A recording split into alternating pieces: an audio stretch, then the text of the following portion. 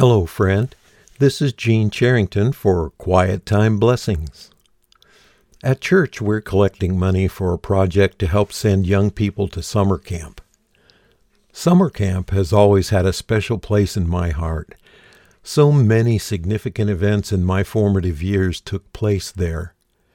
It was a place where I could get away from everyday life and step into an entirely different place and environment. Home was often a place of tension and bickering, but camp was a space where the staff was prepared to do everything they could to make sure it was safe, fun, and most of all provided a place where I could hear from God for myself. Counselors were there to make sure each camper had someone to talk to pray with, and to provide spiritual guidance. Outdoor activities included things we couldn't do at home, and speakers were tuned to speaking directly to their young audiences. As a 9-year-old child, I was at just such a camp back in Indiana. I was there, by the way, because somebody had given me a scholarship. Well, it was free time in the afternoon on this particular day, and I had chosen to take some quiet time in the cabin by myself. I was lying in my bunk, reflecting on the message from the night before. I can't explain exactly what happened, but somehow the silence became even more silent, and the room around me blurred out until all I could see was an illuminated space directly in front of me. There was a huge Bible in that space, probably 8 feet tall. It was flanked by 2 golden candlesticks of the same scale. The candlelight caused the pages of the open Bible to glow, and all the way across both pages in big red letters were the words, "Go ye into all the world, and preach the gospel unto every creature."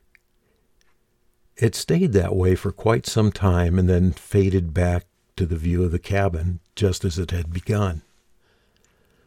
I knew God had spoken to my heart in those moments.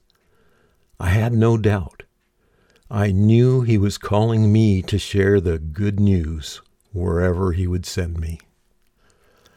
That has had an impact on my life that has affected every day of my life from that time forward. In Acts 2:17, Peter is addressing the crowd on the day of Pentecost, the kickoff day for the Church of Jesus Christ. The Holy Spirit has just fallen upon the believers, and all kinds of amazing things have been happening. Peter explains that this was in fulfillment of the words of the prophet Joel, who had said, "In the last days," God says, "I will pour out my Spirit upon all people. Your sons and daughters will prophesy. Your young men will see visions, and your old men will dream dreams." My summer camp experience was a continuation of that. I was a very young man, and God had given me a vision that would shape my life. That was over 60 years ago, and now I fit into the last bit of that prophecy, "And your old men will dream dreams."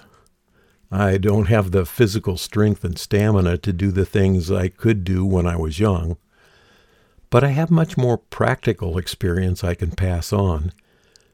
I must dream of new ways to do what I was called to do. I will never retire from that. Maybe I'll record some podcasts that can encourage young people to trust God for the strength and wisdom to carry out the vision He's given them, and to remind some of us older folk that the end has not yet come. There's still plenty to be done. The message is unchanged, even though the messenger must find new ways to declare it. May God bless you this week, my friend, with quiet time to hear His voice and the courage and grace to do what He tells you to do. For Quiet Time Blessings, This is Gene Charrington.